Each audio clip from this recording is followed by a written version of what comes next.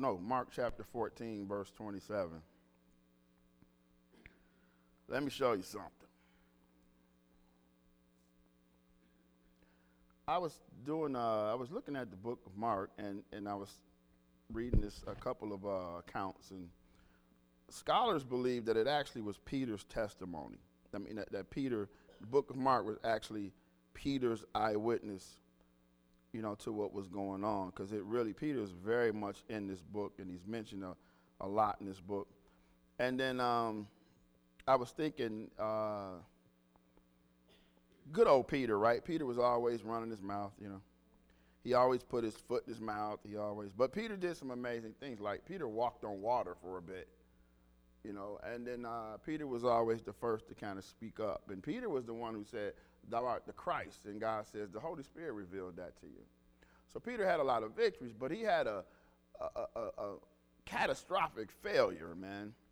And when he had this failure, and I was just reading it this week, actually, I was just casually reading it, and the Lord started to bring some stuff out that reminded me of some things.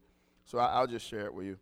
So Mark chapter 14, now here it is. Jesus is talking to his followers, and he's getting ready to be taken away, right, and crucified, and this is what happened. Go.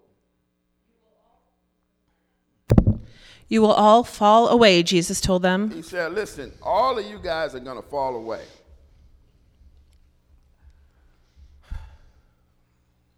Now imagine Jesus talking to the disciples, and the disciples have been walking with Jesus for almost 3 years now, about 3 years. And he looks at them, he goes, listen, guys, let me tell you something. All of you are going to lose faith for a second. All of you. You are going to lose it. You're going to fall away from me. And he said, because it says in the Bible, in the Word, it says, for it's written in the Old Testament, I will strike the shepherd and the sheep will be scattered.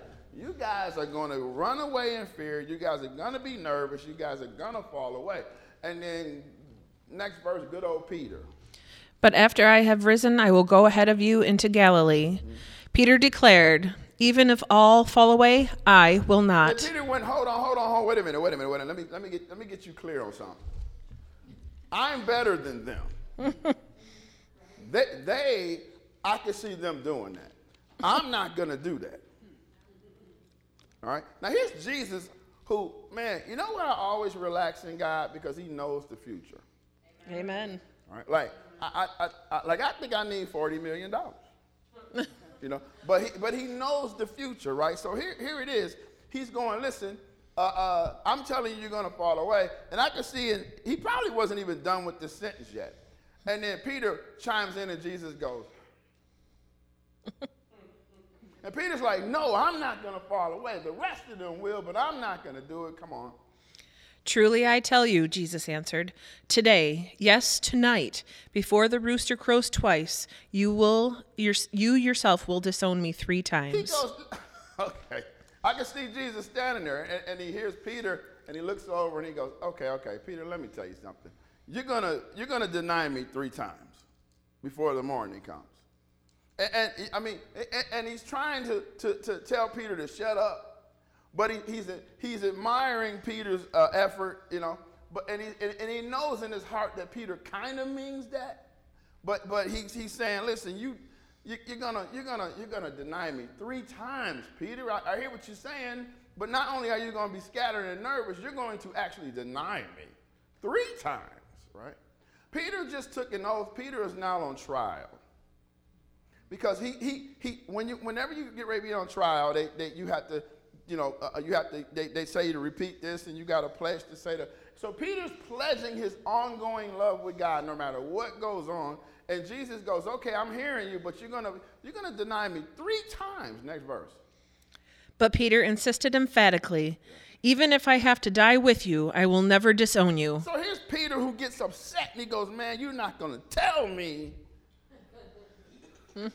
what I'm thinking. I strongly protest. Listen, I will never say I don't know you. Hallelujah. Even if it costs my life, I'm telling you, this is what I'm going to do. They may do it, but I'm not going to do it. And then the rest of them are going, no, Lord, we're not going to leave you. Amen. It says, and the others said the same thing. They said, I'm not going to leave you either, but not like Peter. Mm-hmm. thinking on the way here, man, and it really just popped in my head, that people get weary in well-doing. They get tired of doing the right things. And then the parable of the sower always comes to mind because the Bible says that Satan comes and he steals the word back from you. It doesn't take root. It doesn't have long enough to take root in you where it begins to solidify who you are in God, right? And then the cares of this life always pulls people away, man. Man, I had a situation where you pray for people to get blessed and they get blessed and they leave God. I've had people who pray for a relationship. They get a relationship. They don't see God no more. I had people pray for children. They get children and you don't see them no more. Mm-hmm. Some people serve the Lord because everything is bad and they want it to be good. And then when it goes good, they leave the Lord. Some people serve the Lord because everything is good and they don't want it to go away. And the minute it goes bad, they don't serve the Lord anymore. Mm-hmm. See, it's something about this thing called relationship with God that goes beyond your situations on earth. Amen. Everybody doesn't get that, though, and then we get tired. We get tired of doing the right things. And then the drift begins to happen. We begin to drift away. It's slow, because Satan's really smart. He doesn't matter if you just go away altogether. You just start to miss. Hallelujah, somebody. Hallelujah. Start to get too busy. You start missing, and now it doesn't even bother you anymore that you miss. Every time you miss, and I get it, sometimes you're not going to, and people work, there's a lot going on. But every time you miss coming into the house of the Lord, you miss something. Amen. And then the next piece is we miss something by you not being here. Amen. So people miss, and then slowly, it's like throwing a bottle in the ocean. It just drifts away so far. Now pride kicks in, and you can't make your way back. Right. And I think how many people I've seen on altars who came up and gave their life to the Lord, and then they turned back. I'm going to be honest with you, probably close to 1,000.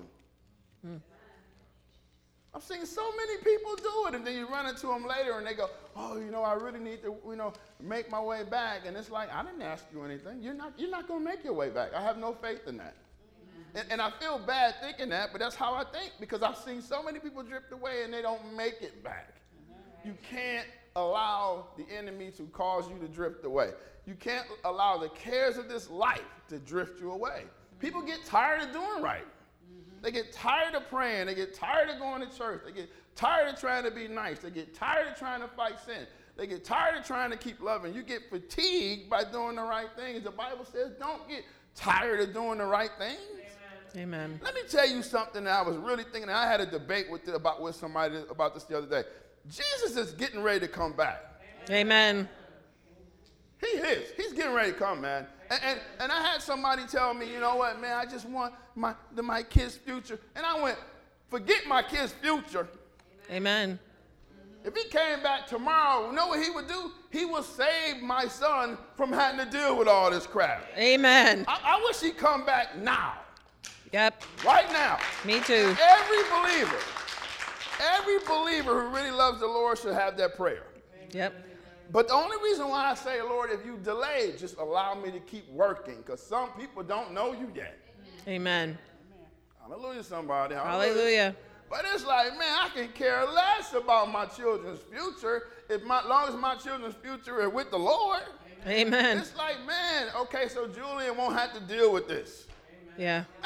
Your children won't have to deal with this. It's just getting darker and darker and worse and worse. Yep. And people are going back to that. Yeah. Here's Peter going, listen, I'm never going to sell you out. If it costs me everything, I'm not going to turn my back on you. Yeah. And Jesus goes, Peter, why don't you just listen?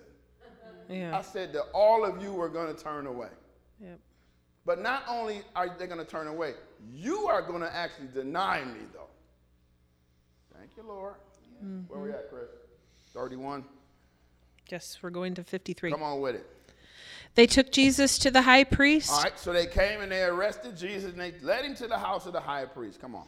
And all the chief priests, the elders, and the teachers of the law came together. And everybody was gathered there. They're done with Jesus. They're getting ready to crucify him. Next verse. Peter followed him at a distance. And Peter is trying to hold on to his oath. The Bible says that Peter followed them at a distance, though, safely at a distance. You ever seen movies when somebody's trying to follow somebody and they're trying to blend in with the crowd? Peter probably had his hood up, and he's probably in the crowd. He's hanging back about not arm's length. He's trying to hold on to his oath. Notice that he's the only one who did that.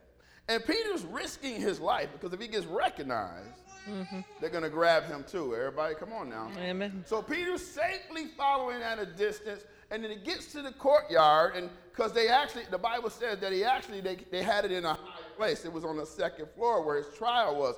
And I went, that's why I know the Bible is real, because why would they put that in there? It has nothing to add to the story. This is a real eyewitness account. So much so, they're telling you detail about what happened. Mm-hmm. So here's Peter, and he's in the courtyard, and he sits down by the guards who are warming themselves at this fire, because Peter is trying to stay close, but not too close.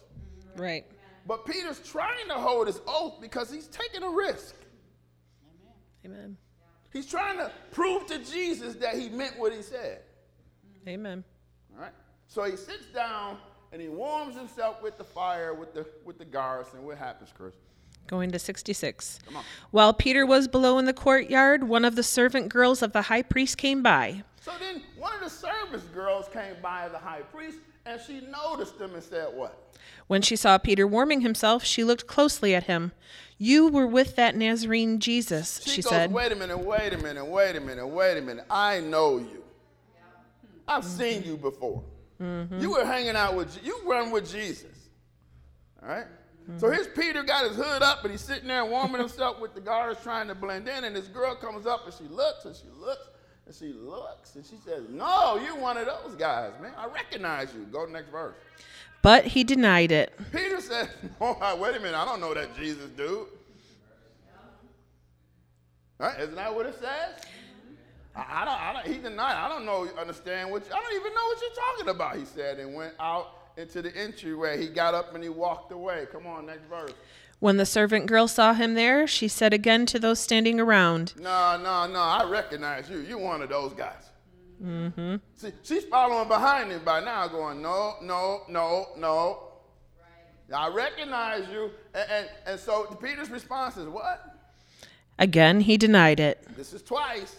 After a little while, those standing near said to Peter, surely you are one of them, for you are a Galilean. So now everybody begins to jump in and they go, man, you from Galilee, right? And Jesus, no, we think you're you hung out with Jesus. You follow Jesus. You're one of those guys. And then Peter does something amazing. What does he do? He began to call down curses, and he swore to them. He begins to curse. Now, I really looked at that, and I began to investigate it. It took me a couple of hours to look at this, actually. The actual literal term here comes from a word it means that he began to curse something. Someone. Some translations say he began to bring down curses on himself. They were just trying to be nice. He began to curse Jesus. How are you going to prove that you are not with somebody if you really go at that person and actually go at them and you denounce them? Mm-hmm. He began to not curse himself or not just use profanity like, hey, get the bleep away from me. He begins to curse Jesus himself to try to prove that I'm not with this guy. So now Jesus is on trial up there, and he's being tried, and actually for being innocent. And then here's Peter. He's down here. He's being tried, and he's failing spectacularly. Amen.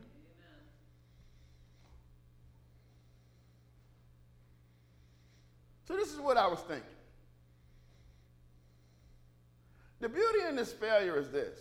Some of us think that we're on plan B with our lives, meaning we really messed up, so now God has just given us a plan B, and so now we're fine. Because I really did some really bad things, and I really made I made a major mistake, or, I really blew that one, so now God's got me on plan B. And I couldn't help but think, what if Peter would have said, yeah, I'm one of those? Peter would have been killed with Jesus. Yeah. Mm-hmm. But so does that mean that he did the right thing? No. No. And I guarantee you, if Peter was standing right here, and I'm going to show you later that he really did, he would tell you, I really messed up. Amen. But I had to think, but Peter, if you would have said the truth, they would have killed you. And we wouldn't have had a Peter. We wouldn't have had the first pastor of the church, which was Peter. Wouldn't have had you. And so then I'm thinking, wait a minute, how did Peter become with this massive failure? God, why did you still invest in Peter? And the beauty of it was because of his massive failure. Amen. And see, this is what we do. When we fail miserably, and all of you have, Yep. including me, I failed God miserably. Yes. But you know what happens, and you know why I always get back up? It's because I plunge my failure into God's grace. Amen. I take my failure and I throw it into God's grace. Mm-hmm. And then what God does, because he's got this amazing ability to take these horrible things and make it work out. Yeah. So here it is. Peter's denying him right now, but God takes this horrible situation and makes it work out. It's not a plan. It's not a plan B. It's always plan A with God. Amen. He always gets you back to where he wants you to be. He always puts you back focused on the road. That's why the Bible says your rod and your staff, it comforts me. It puts me back into where the place I'm supposed to be. Even when you're not out of God's will, I'm telling you. Amen. All you got to do is just turn around. Thank you, Lord. Thank you, Lord. So here it is. He takes this situation. Peter, he throws his failure into grace. And now, because you failed so spectacularly, now you can help others. You know why I'm really good at helping people? Because I failed God miserably. Amen. I know what you shouldn't do. I know what you should do. Hey, come on. Amen. I know what you should stay away from. I know what makes people get weak. I know it all, man. And know why? Because I read it in the Word, some of it, but no, because I experienced life. Amen. And so now, if I because of my failures, I can stand here before you and tell you how to survive. You can't teach faith if you don't have it. Amen. You can read it, but it won't have effectiveness. Right. But you can't really teach hope unless you have it. You can't really get people to understand peace unless you have it. You can't really get people to get up when they've fallen unless you've fallen and had to get up. Yep. So here's Peter failing God miserably, swearing that Jesus, now he's cursing that Jesus, I don't know that blankety blank, blankety blank. I don't know this guy you're talking about. I don't know him. And then what happens, Chris? Immediately the rooster crowed the second time. Yeah. Then Peter remembered the word Jesus had spoken to him. Before the rooster crows twice, you will disown me 3 times. And he broke down and wept. Peter not only cried, he actually broke down. Yeah. Amen. I'm sure when Peter was talking to Jesus, he kind of really meant that. Mm-hmm. No, I'm not gonna do it. I'm telling you, I'm with you. I'm with you to the end. And then the trial comes, and here's his chance, and he fails God miserably. And I can't help but think, well, I'm not mad at Peter because everybody's probably failed God miserably. Amen. You think I'm happy about everything I've done in my life or the way my life has went? But one thing I will say, my life's not on plan B. Amen. God doesn't go, oh, that was a big one. Now we got to change everything. No. Your life is still on plan A. Amen. Hallelujah. And all you got to do, I'm actually trying to encourage people today. Encourage you to do what? Get up from your failures quicker than you do. Amen. Why? Because Peter became the leader of the modern church. Amen. Because he had the biggest failure out of all the disciples. Mm-hmm. So what gets more glory? Amen. God taking your massive failure, molding it into something else, dipping it into his grace, and now he produces this thing. So now your testimony is more powerful, man. Amen. So here's Peter now, and I'm going to show you in a minute what happened to Peter, the transformation of Peter. But this is Peter's lowest point right here. Yes. He broke down, the rooster begins to crow, and Peter breaks down, and he goes, oh, my God, I really blown this one. This one's too big. This is, hey, this is like Fred Sanford, Elizabeth. This is the big one. I can't. I'm not going to survive this one. Amen. You ever felt like that? Yes. You know, Jesus, I know you're upset with me. God, I know you're done with me. You ever felt like that? Yep. Baby has. No, Yep. you haven't, baby. You too young. You ain't felt nothing. Yeah, you just want a bottle in your diaper change. Luke 22, really quick. Luke 22, verse 31. This is the same conversation, the beginning, but it's Luke's account, and I like what it says. Luke 22, 31. Jesus said to Simon, listen to me. Satan has demanded the right to test you. He wants to destroy you. He's asked if he can kill you. Let me tell you all something. Satan's had that conversation about all of you. Satan hates your guts, man. Yep. Why? Because you've turned to the Lord. Amen. And so his main goal is to get you to stop. Yep.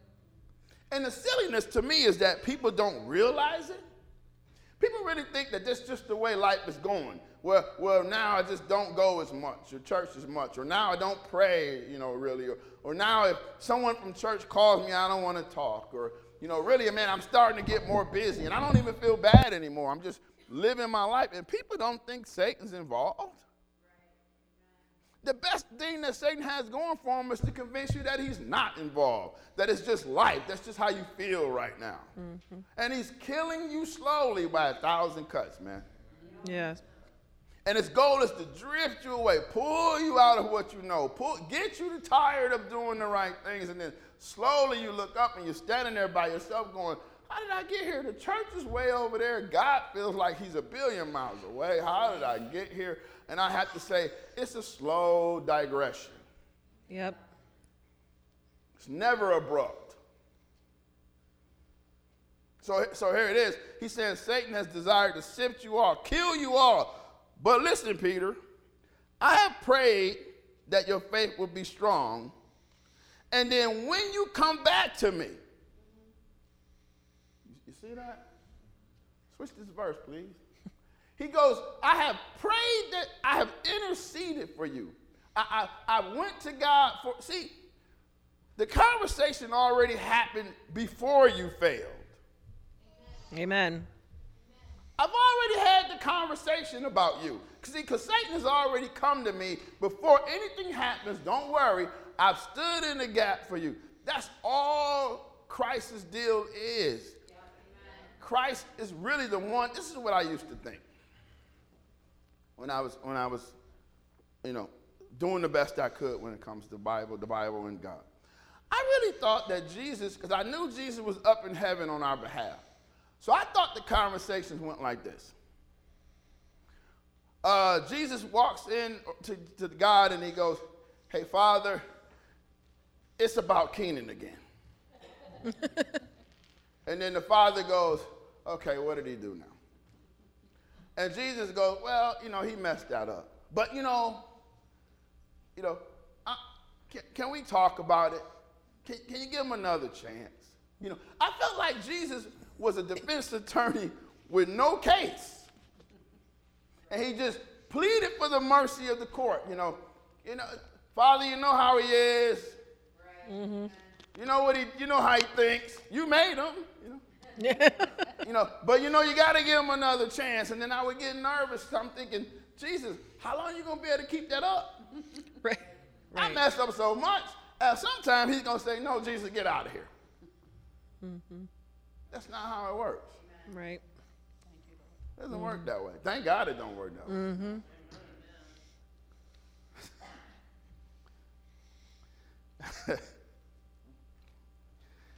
This is how it works. Jesus goes before the Father, and he says, Father, you're just. Amen. You're a just God. Therefore, Keenan messed up again, but you're just. Amen. I'm going to show you in a minute. He says, I prayed for you, so when you come back to me, when you turn back, now, strengthen your brothers. Let them know that your failure now is their avoidance of failure. If you can share your failure, when you turn back to me, this should really bless you, because what it's saying is, when you fail, he doesn't throw you away. Amen. He says, listen, you guys are going to fail without me, your faith's not going to hold. But when you come back to me, Yep. I'll meet you on the beach after I'm resurrected. You're going to come back. Yep. So that should give you hope. That Yes. when you really do blow it, he doesn't toss you. Amen. Thank you, Lord. He waits until what? Until you come back to him. Yes. I was telling Mike and Vicky, man, I serve the Lord sometimes just out of spite for the devil. I hate the devil that much. Sometimes my love for the Lord doesn't hold me because I get, I got trouble with love anyway, so I even struggle with God sometimes. And then sometimes I stay strong because the people need me. Everybody who needs me, I got to stay strong for them. But sometimes that don't work. Forget everybody. They ain't helping me. But then it's this last one I go, but Satan, I hate you. Amen. And I know you want me. Amen. So out of spite, I'm not going. Yep. Amen. I don't feel like going to church, but I'm going to go anyway. Hallelujah. Hallelujah. I don't even want to pray right now, but I'm going to pray anyway. Amen. I get tired of reading the Bible. I get tired of hearing preaching and all that, but I'm going to listen to it anyway because I'm not going with you. That's what you want me to do. Yep. Satan fights dirty, and so do I. I'm getting ready to fight. And I remember being on the playground in elementary school, and we had gravel. And I'm like, I'm going to pick this gravel up. I'm going to throw it in his face. I don't fight clean. There's no such thing as a clean fight. Right. I'm going to bite your ankle. I'm going to pull your underwear way up here. Whatever I got to do. I don't fight clean. Satan doesn't fight clean. So why are you fighting clean? Amen. You better get just as devious as he is to win that fight. And I'm like, dude, I know you want me. You're not going to have me. I'm not going to go with you. Yeah, no, I don't feel like praying. No, I'm actually upset with God right now. No, I'm disappointed with the church and how the church works. No, the people that just let me down, I don't care. Sometimes I just forget it. But no, I don't want to be with you. Right. And then what happens? I come back to myself. And you know who's always standing there? Jesus. Yes, he says, amen. When you come back to me, glory, strengthen the brothers. After you fail miserably and your faith falls to the ground and you lose hope, but then you gather yourself somewhere and you come back, dip your failures into my grace, man. And then strengthen the brethren. Mm-hmm. Hallelujah, somebody. Hallelujah. That's Bible right there. Amen.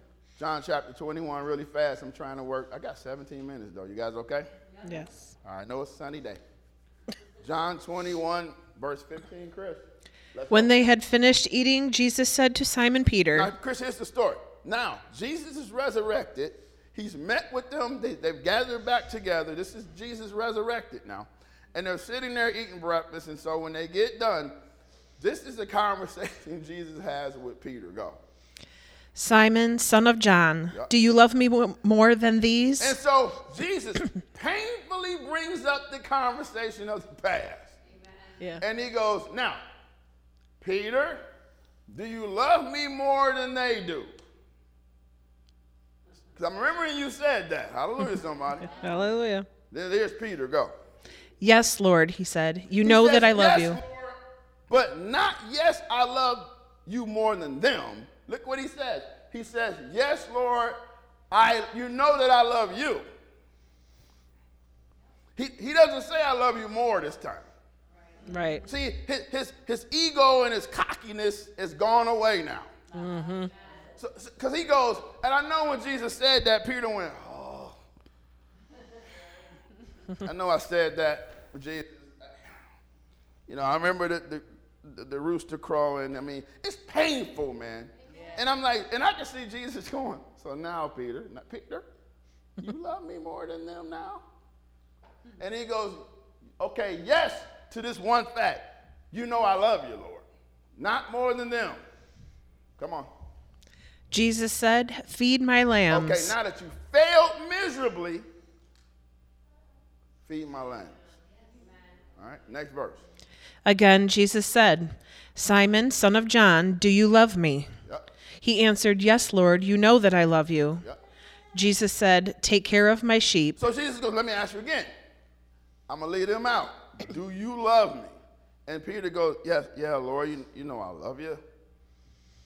Painfully, because in Peter's mind, I know he's thinking, man, I denied you, though. I even cursed you. Mm-hmm. And Jesus is going, now, Peter, do you love me? And Peter says, yeah, Lord, you know I love you. I like what he says. You know that I love you. And that's what it shows me. And it saves my life a lot. I do him like that.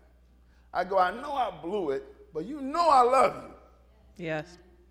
See, you know my heart. You know my intent. I can't lie to you.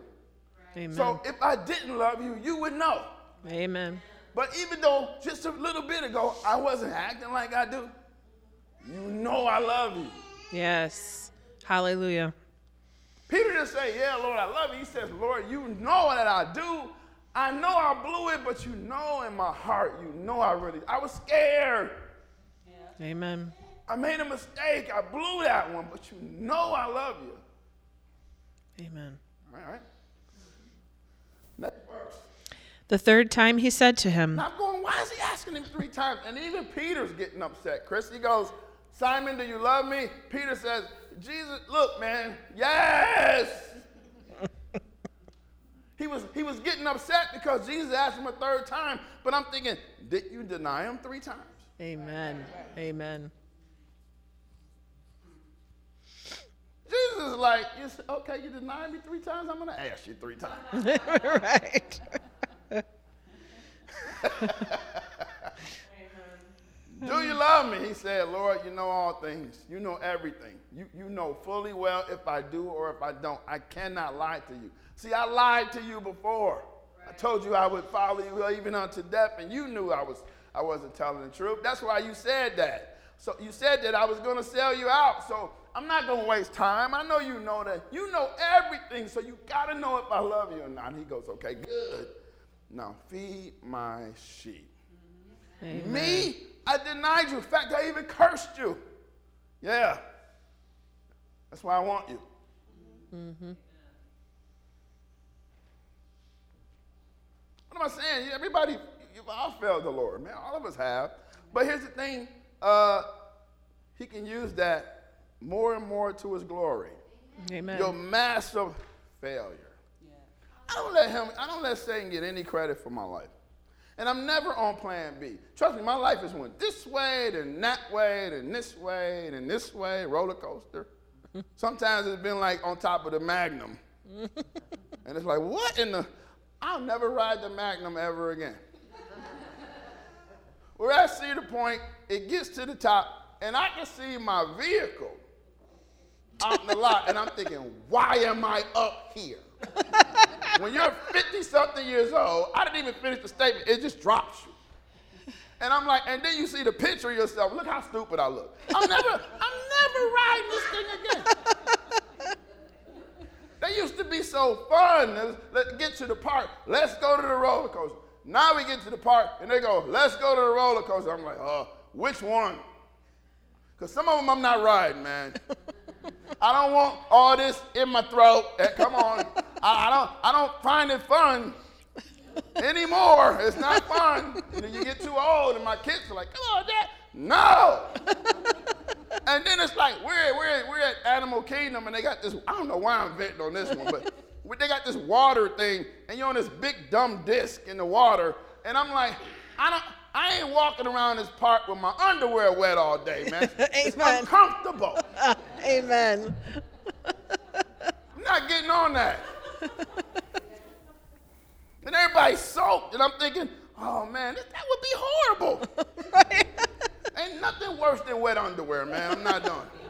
And don't have on no jeans or something. Oh, it's bad. I'm like, and that's not fun. Oh, I'm sorry, I drifted. Where are we? We're going to 1 John. Go there so I can get off of this one. Okay. So go to 1 John. Let me show you something. It says, 1 John 1:8. If you claim to be without sin, you're lying. Amen. Everybody has sin, people. Yep. All of us. All right? So if you're claiming, no, I'm good. If somebody else's claims to you, no, I'm good, walk away. Mm-hmm. All right? Next verse. If we claim to be without sin, we deceive ourselves, and the truth is not in us. Right. If we confess our sins, Now, if we confess our sins, Chris, it says he is faithful and merciful. yes, No, it says he's faithful and just. Not merciful. Let me explain what I started explaining a little bit ago, but I wanted to wait till we got here. He's just to do what? Forgive us of our sins and purify us from all unrighteousness. Now, this is what I mean. Jesus is up with the Lord, and they're talking about your failure. And I used to believe that Jesus was just pleading your case, asking for mercy. Keenan always messes up. God, you know that, but you know you love him, and you know you got to give him another chance. And Father goes, okay, for you, I'll give him another chance. But no, what really happens is Jesus stands up in the courtroom because you're on trial now. And Jesus goes, you know what, Father? Keenan blew it again. But here it is. I'm standing here going this. You are a just God, and I've already paid for that. Amen. So you're not going to make him pay for that. Amen. So it's not that you're a merciful God. You're a just one. And you cannot go back on your word, and you will not make anyone pay again. And because I've already died for that. And he's confessed the sin, so therefore I'm standing here in the courtroom, Father, saying, there's nothing you can do to him, not because you can't, not because you're not the Holy One. It's because you're a just God, and you said that my death would cover all that. Amen. So what does that do for us? It makes me think, oh man, Jesus, I can't sell you out. And see, some people think that gives you carte blanche to just live anywhere you want to live then. Let me go out here and just act the fool because my sins are covered. No. Paul says, shall we sin because you got grace? God forbid. Amen. But what it does to me, it makes me think, oh man, Jesus, I can't sell you out. I don't want you to stand up and plead that case again. Mm-hmm. It's kind of like, I don't want to crucify you again. Mm-hmm. All right? So, Keenan, get your junk together, man. I don't want them to have that conversation about you. It doesn't give us carte blanche to run wild. It makes us go, man, God, I gotta keep my stuff tight. Mm-hmm. Keep it tight. It says he's faithful and just. He will forgive our sins after we confess them and purify us from all unrighteousness. He cleanses from all of that what happened, what was, he doesn't care. He wipes all that away. Why? Because, man, all right, son, you've already paid for that one, so let him go. He's free. So here's Peter, who's on trial, and he's guilty. And then here's Jesus on trial, and he's innocent, because they were actually trying him because they thought he was trying to overthrow the church and and they challenged his authority, and they thought he was trying to crush the things of God. So here's Jesus on trial, and he's innocent. Here's Peter on trial. He's guilty, and then Peter walks away free. Jesus is penalized and dubbed guilty, and that's the only way Peter walked away free. Amen. Was because Jesus had to be guilty.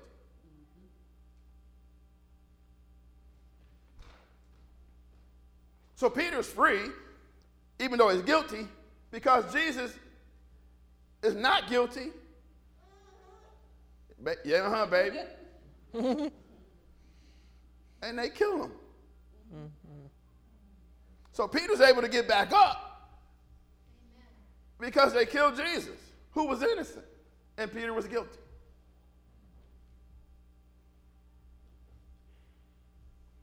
I'm trying to get you guys to see something.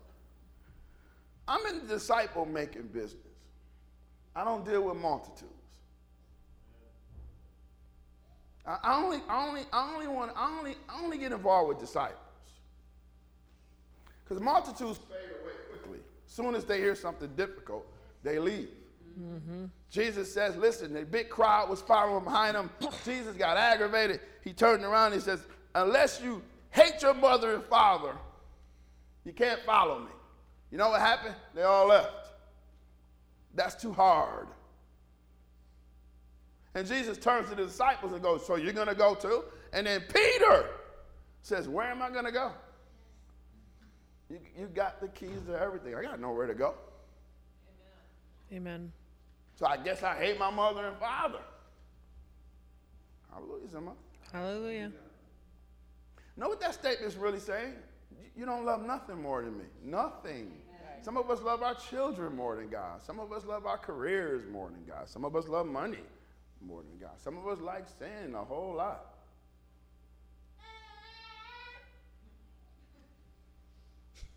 And then I'm thinking, wait a minute, God challenges me all the time. So what's more important than me? What about your daughters? You love them with everything that you have. You would go so they can live, wouldn't you? Yeah. What about them and me? I love them, but not that much. Amen. What about your son? He's your promise. See, my son is my promise. The Lord promised me, Julie. He promised him to me. Told me his name and everything before he came, before we even knew what he was. So God says, that's the promise, Abraham. So what are you going to do with Isaac? I don't love him more than, especially last night. I love more than you.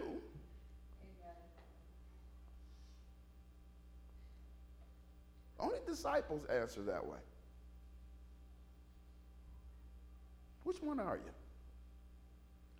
It says, listen, if we confess our sins, Jesus stands in the gap for us. He's our mediator. He stands there and goes, no, I died for that. So you are now free to go. And then what you need to do is drop your guilt, drop your pride. A lot of people don't come back because of pride. Mm-hmm. They just stay away too long and they think, well, I don't want to come back. Everybody's going to look at me funny. You're not that important. You're really not. Amen. And if you see somebody drifting away, you got to pray for them really bad. Not really bad, really hard, bad, whatever. If they start to drift away, you know they're drifting away. Man, you got to stand in the gap. And here's what you got to do for you. You got to make sure they don't cause you to drift away. Amen. It happens in marriages all the time. Amen.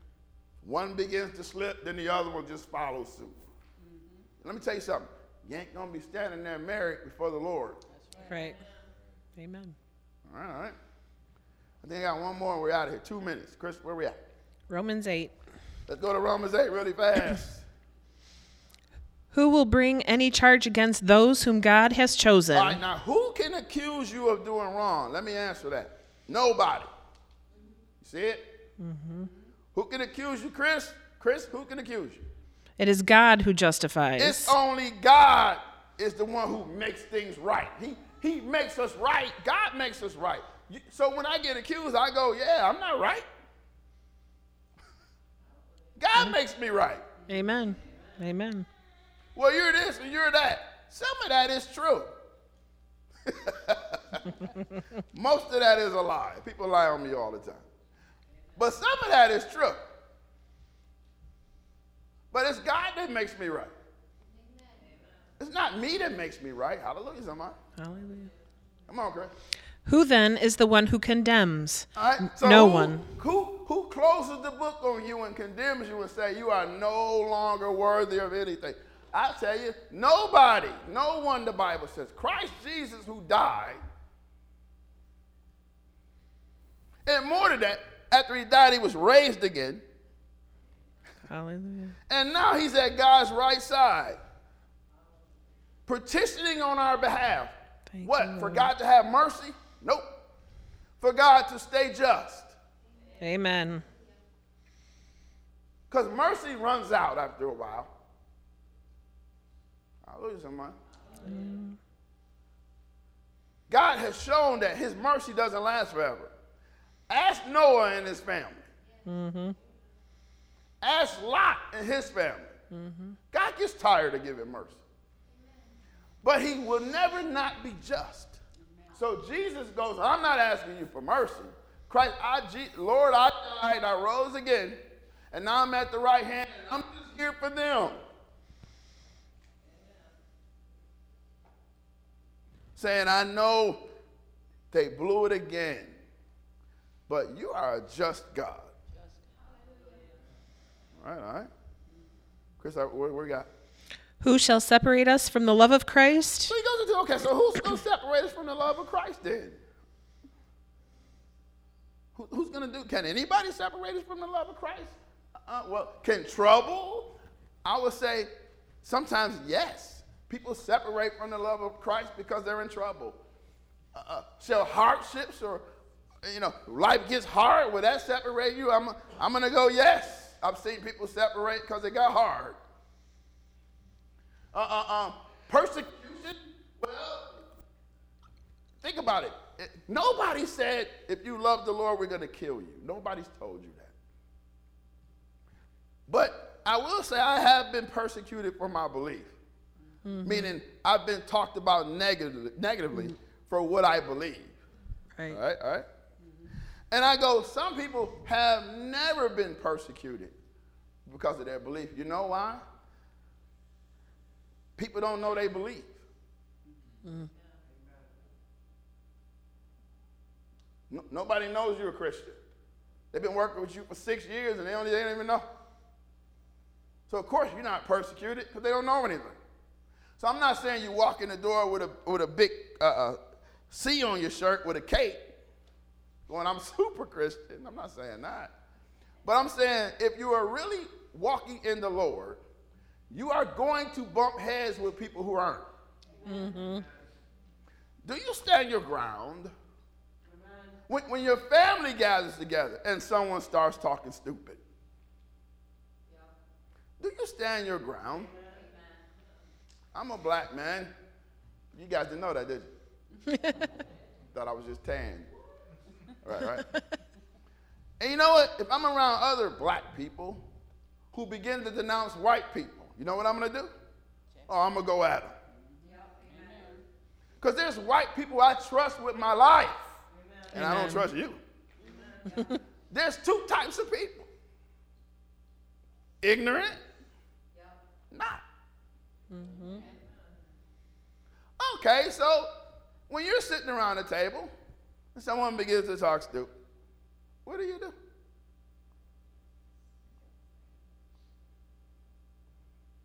Do you take the gravy bowl and throw it?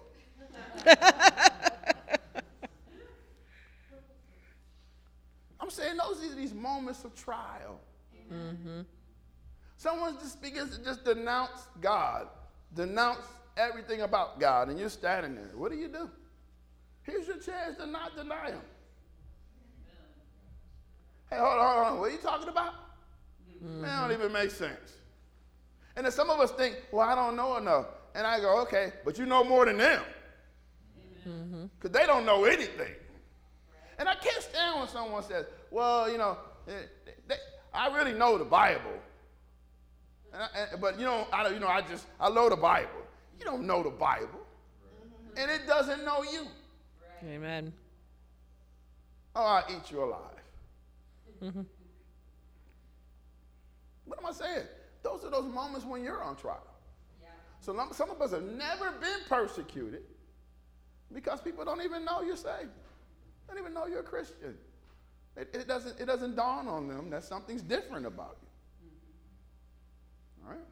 It says so famine, when everything gets tough and life gets hard and the groceries are high and gas shoots up too much. What is that going to take us away? See, what's going to take us away? Well, trouble.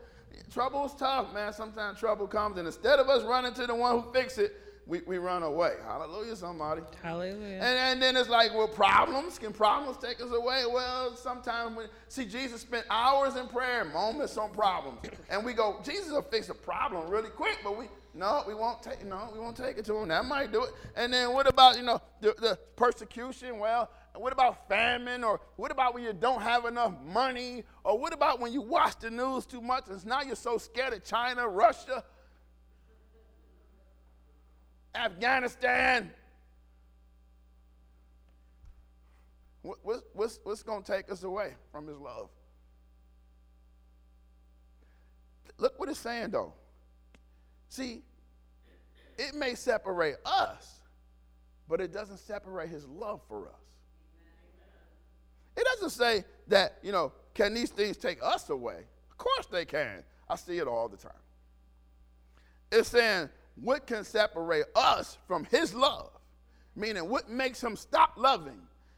You in trouble? Nope. You persecuted? Nope. You having trouble? Nope. You not having enough money? Nope. You being afraid? Nope. Nothing separates God from you. This stuff separates you from God. Why? That's like being so sick and not going to the doctor. That's like being so cold and not going to sit by the fire. Doesn't make sense. So here's Peter, who denies Jesus spectacularly. I mean, that was really a massive failure. Jesus spins it, and now because of his failure, now you are qualified to lead this church. And don't worry about the people, because they don't justify you anyway. I'm the one that justifies you. Because some people might remember your failures. I'm going to tell you, and I'm done. I'm going to tell you a real secret why, whatever that was, I was so uncomfortable. It's because, listen, I don't like accolades. Let me tell you reasons why. Because, one, I don't need them. I don't need nobody telling me I'm doing a good job. Because my thing is, I only do it for the Lord's approval anyway. And then, two, God has convinced me a long time ago that it's really just me and you, dude. And it's a song that says, smiling faces tell lies. So the next piece is, I don't believe it. People try to give you compliments, and I don't believe them. I immediately go to, I don't believe that. But see, the thing is, I'm not saying that's the right way to be, but what I'm saying is, so what happens is when they give me the flip side of that, when they come at me with things that aren't good, when they begin to criticize me, I don't take that either. So you can praise me or you can criticize me. It ain't going to rock my boat either way. Because it's only the Lord anyway. That's what it's about. And all my validation comes from him. And I realize, of course, I failed miserably. But no, you can't condemn me. Only God can do that. And so my thing is, I don't take praise and I don't take criticism because I don't need it. And understanding this, it's not being arrogant. It's understanding something. It's all smoke and mirrors. Without God, I'm nothing. Absolutely nothing. Without the presence of the Holy Spirit in my life, I'm nothing. I don't accomplish anything. I don't get anything done. Hallelujah, somebody. I don't help anyone. I don't make anybody's life in God better. I don't add anything to anybody's life without him. So therefore, he gets all the glory. So I'm so messed up. I'm so not like him. Now, if you see glimpses of God through all my cracks, then it's all glory to him. I don't deserve any of it. Not one praise. That's why I was so uncomfortable. Because I failed God miserably, and he dips my failure into grace. And I come out on the other side, and now I can help you. Hallelujah, somebody. Come on, so here's Peter. Massive failure in God, man. Always running his mouth, always quick to speak. But then here's Peter, who did all these amazing things. He walked on water. He knew that God was the Christ. He fathered the first church. Peter preached the first sermon after Jesus left in the book of Acts. So here's Peter. What if he would have stayed down after that massive failure? What if he wouldn't have went back to church, wouldn't have went back to the disciples? Because y'all remember, when he failed, he had to go back to the disciples, and they had to go meet in Galilee. So here it is. What if Peter just said, I messed up too bad, I'm not even going back. I'm just going to keep walking away. I'm just not going to go back. Even in this massive failure, he drugged himself back to the other disciples, and then he drugged himself to go meet Jesus with his head down, knowing that Jesus knew he had denied him. But he did it anyway, and this is what he was banking on. Jesus, you know I love you. I know I messed up. But you know I love you, you know all things. And if I didn't love you, you would know it. Come on, man, that's us. I know you blew it. I ain't going to judge you. There's nothing you can tell me that's going to make me judge you. Except if you like Ohio State or something. But other than that, I ain't going to judge you. If you rob the bank, I'll be the first one there. I promise you. I'll never judge you. I don't care what you do. I'll never judge you. And that's my word. I give my word on that. Don't ever be afraid to tell me your failure if you need me. I will never judge you. It's not my place to.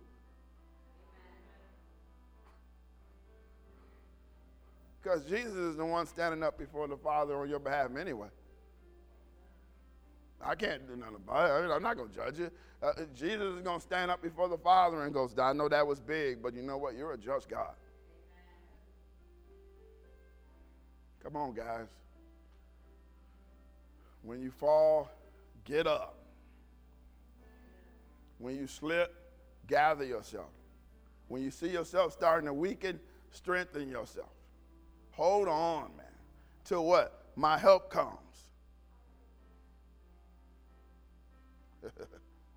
Don't get tired of doing the right things, man. Coming to church is a right thing. Seeking God is a right thing. Keeping yourself from situations is a right thing. Don't let them get you. He desires to sift you like wheat, but Jesus said, you know what, I'm standing before the Father already going, no, you can't do that. God, you're a just God. He's trying to cut them off, but you won't. Nothing will separate them from your love. There's nothing that they can do that will separate your love from them. Yeah, they try to separate from you, but you're not going to separate from them.